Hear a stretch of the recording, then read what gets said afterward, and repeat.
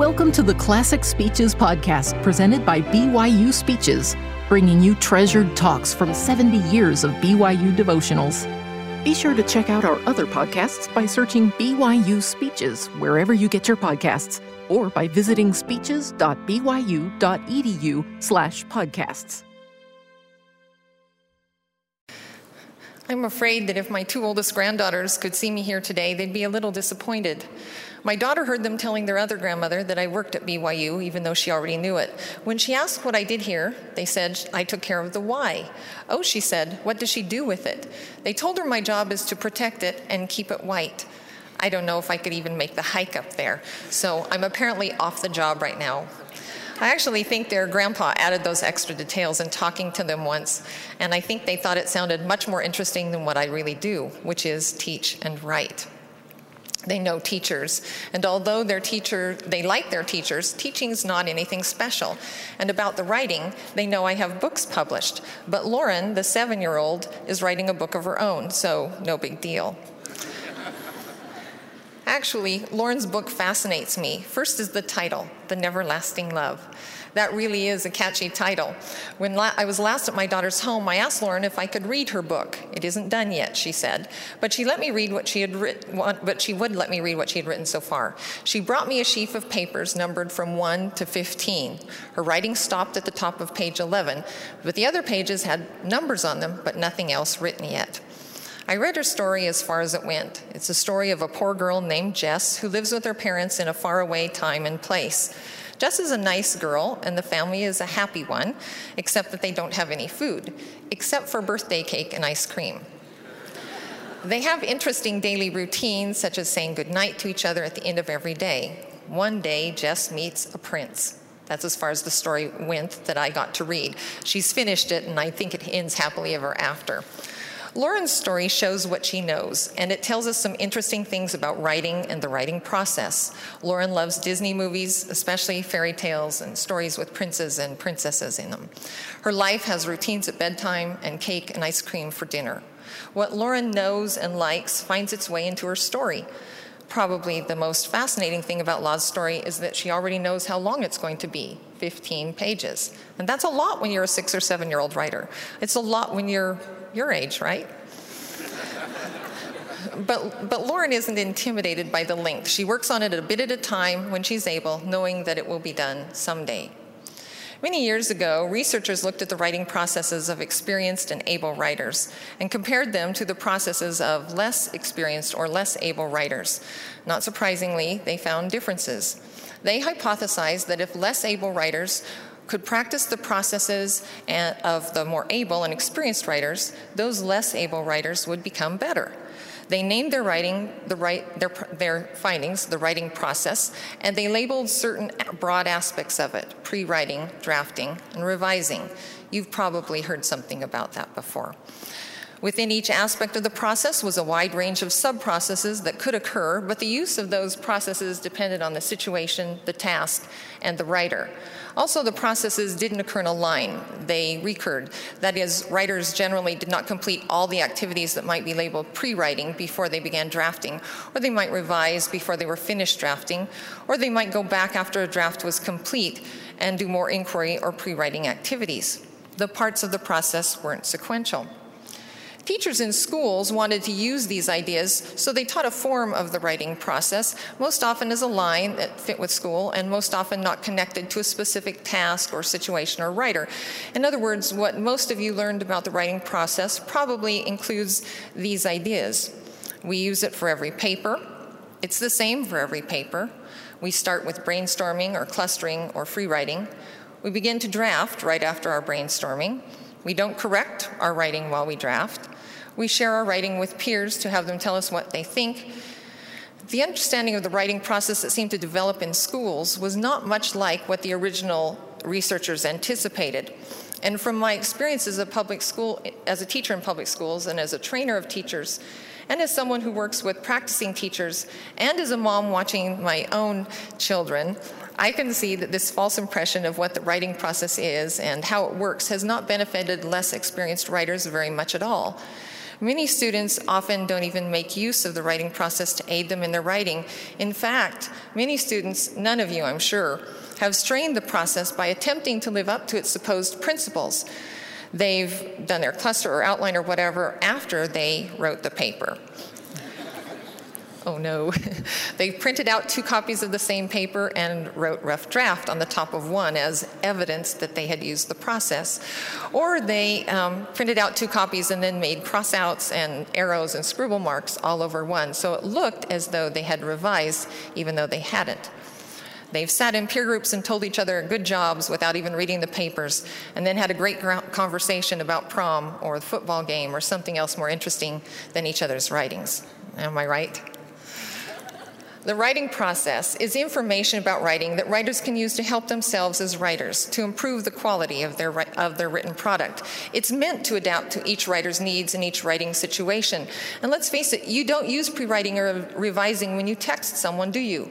You may use a little editing or revising in an email to a professor, maybe, but you probably don't in an email to a friend.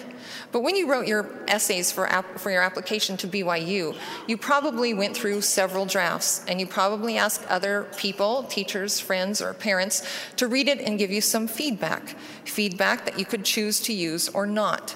What you know at some level is that the aspects of the writing process are meant to be applied strategically. You already do it to some degree, but maybe you haven't thought about it all the way through yet. Maybe, as my son Joseph told me once, you're still thinking that the writing process is this pointless thing high school teachers made you do, so you've ignored the potential benefits to your current situation as students at university. There might be ways to make the writing process more strategic for you, and there are correlations, I think, between the way we use the writing process and the way we live our lives. Your teachers might have talked about pre-writing as the first stage of writing. Pre-writing is important, but it's much more than brainstorming or clustering. Those are strategies that help you come up with a topic or narrow a topic. And free writing may help you explore what you already know about a topic. But the important thing about pre-writing is inquiry. It's the investigation that's essential to all good writing. If we don't know enough, our writing will never be very good. And writers who know their subject well can write about anything in an interesting way. I read a lot of nonfiction about topics I don't have any particular interest in. Violins, which I don't play, lobsters, which I don't eat, salt, which I take for granted, Chicago, which I was going to visit. But the writers knew enough about the topics that they could make them interesting even to someone like me, someone who's just curious. Inquiry is an important part of being a strategic writer. You need to know when you need more information and how to get that information. Now, Lauren's writing is a good example of one aspect of inquiry. Some of our inquiry comes from our life experiences. Hers did. She watches Disney movies, reads fairy tales, lives in a family with happy routines. These all came through in her story, and much of our inquiry in some situations comes from our own life experiences. When we give a sacrament meeting talk, when we write in our journals, when we write letters home from our missions. But for some writing, we need to learn more before we are ready to write effectively, so we need to know where to go for that information. We can go to books, certainly. Many of you probably go first to the internet when you want information, and that can work too. We can talk to people who are knowledgeable about our questions. There are a number of ways to inquire and gain the information we need so that we can write effectively. Knowing that we need to know more, knowing where to go to find out, and knowing how to keep track of what we've learned, these are all parts of being a strategic writer. And it's similar in life. We also have to do the groundwork. Like writing, there are strategies for living well, for living fully, for creating the best life. You know many of them. Pray, read our scriptures, attend our meetings, fast, serve others, be in the right places, obey. We prepare for living in the same way we prepare for writing, by learning what we need to learn and doing what we need to do. In Alma, chapters 48 through 50, Moroni prepares for war, for the possibility of war. We're told that he was not a man of war. Indeed, he was a man that did not delight in bloodshed, that he gloried in doing good, in preserving his people, yea, in keeping the commandments of God, yea, and resisting iniquity.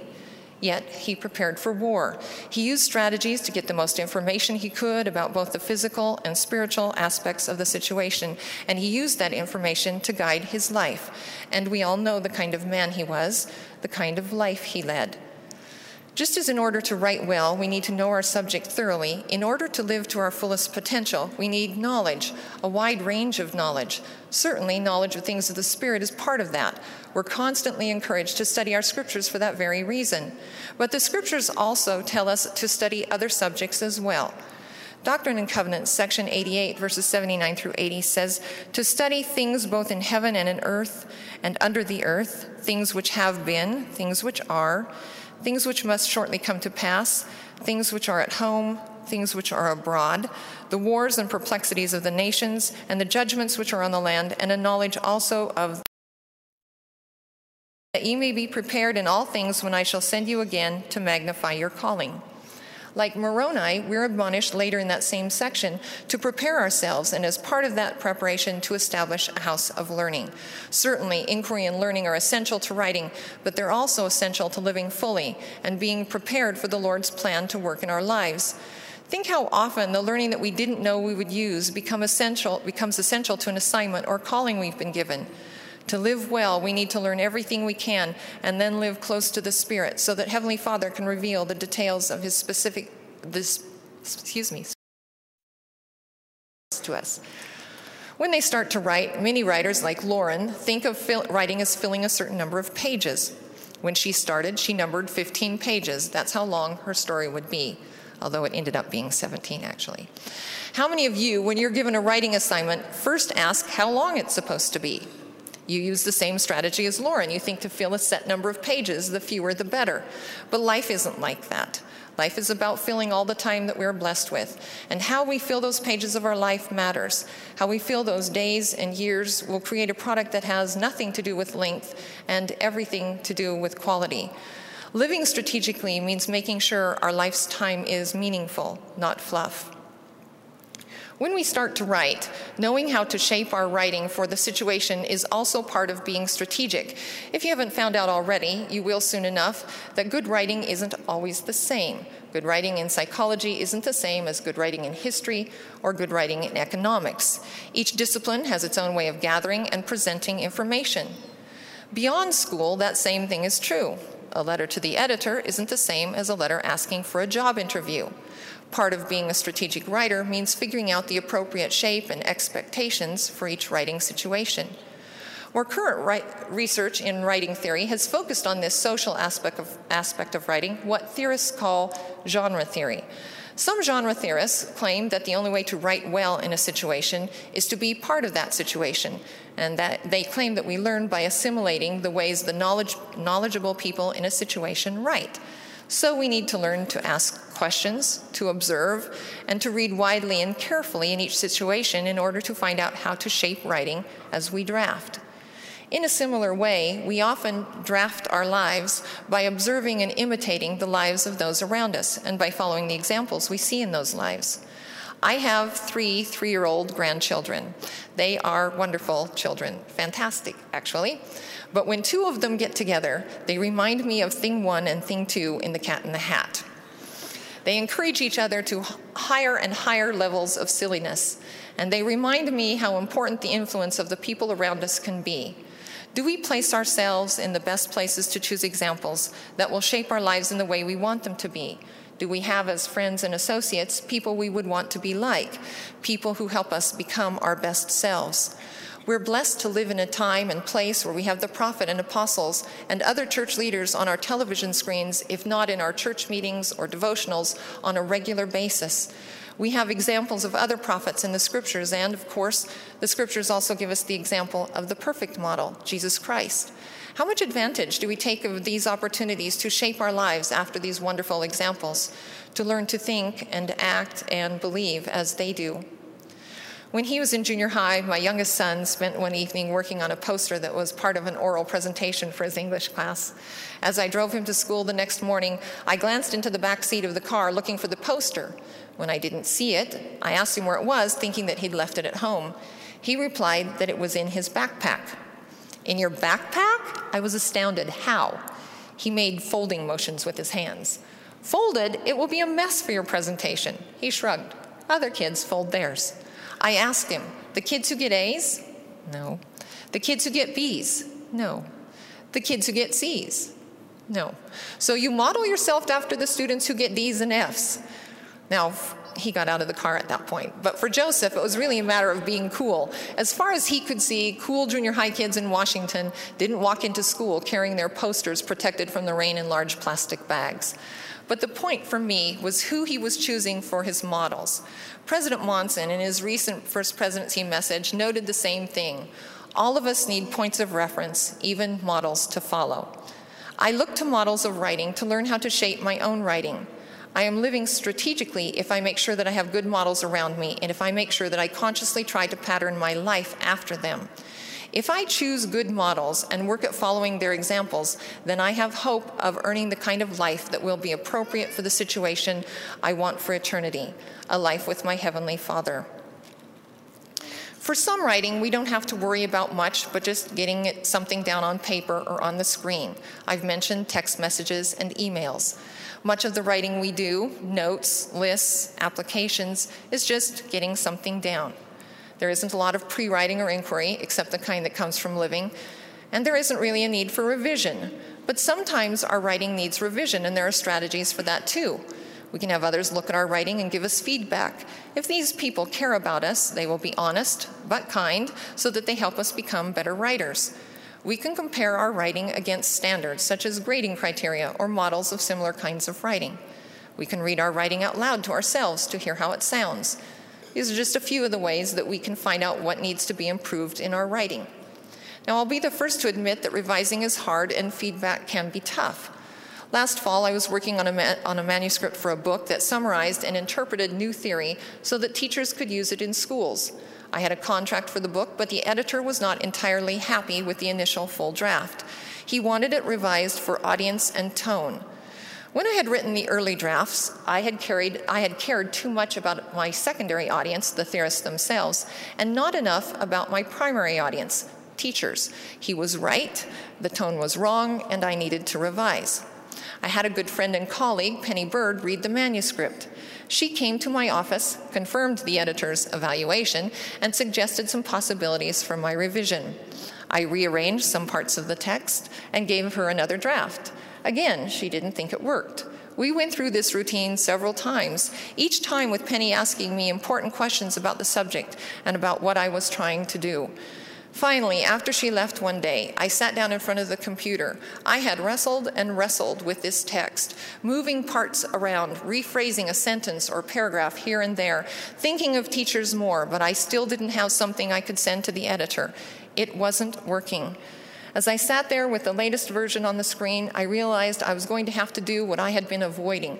I was going to have to do what I told my students revision really was. It is re-seeing.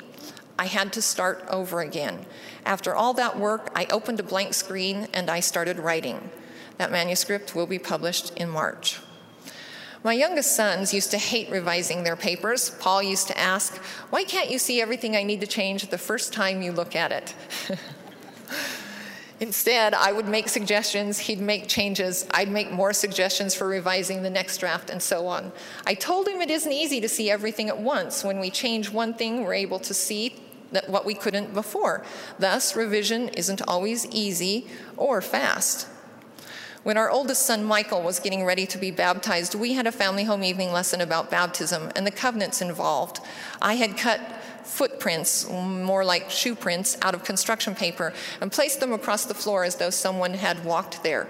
As we had the lesson, we explained to our children, although only Michael and Amy were able to understand fully, that baptism was a promise to follow in the Savior's footsteps. I encouraged them to walk in the footsteps as a way to show that promise. As they practiced, they noticed that sometimes they stepped to the side of the footprint instead of directly on it. When I told them that we have to try to be exactly like him, I'll never forget their response.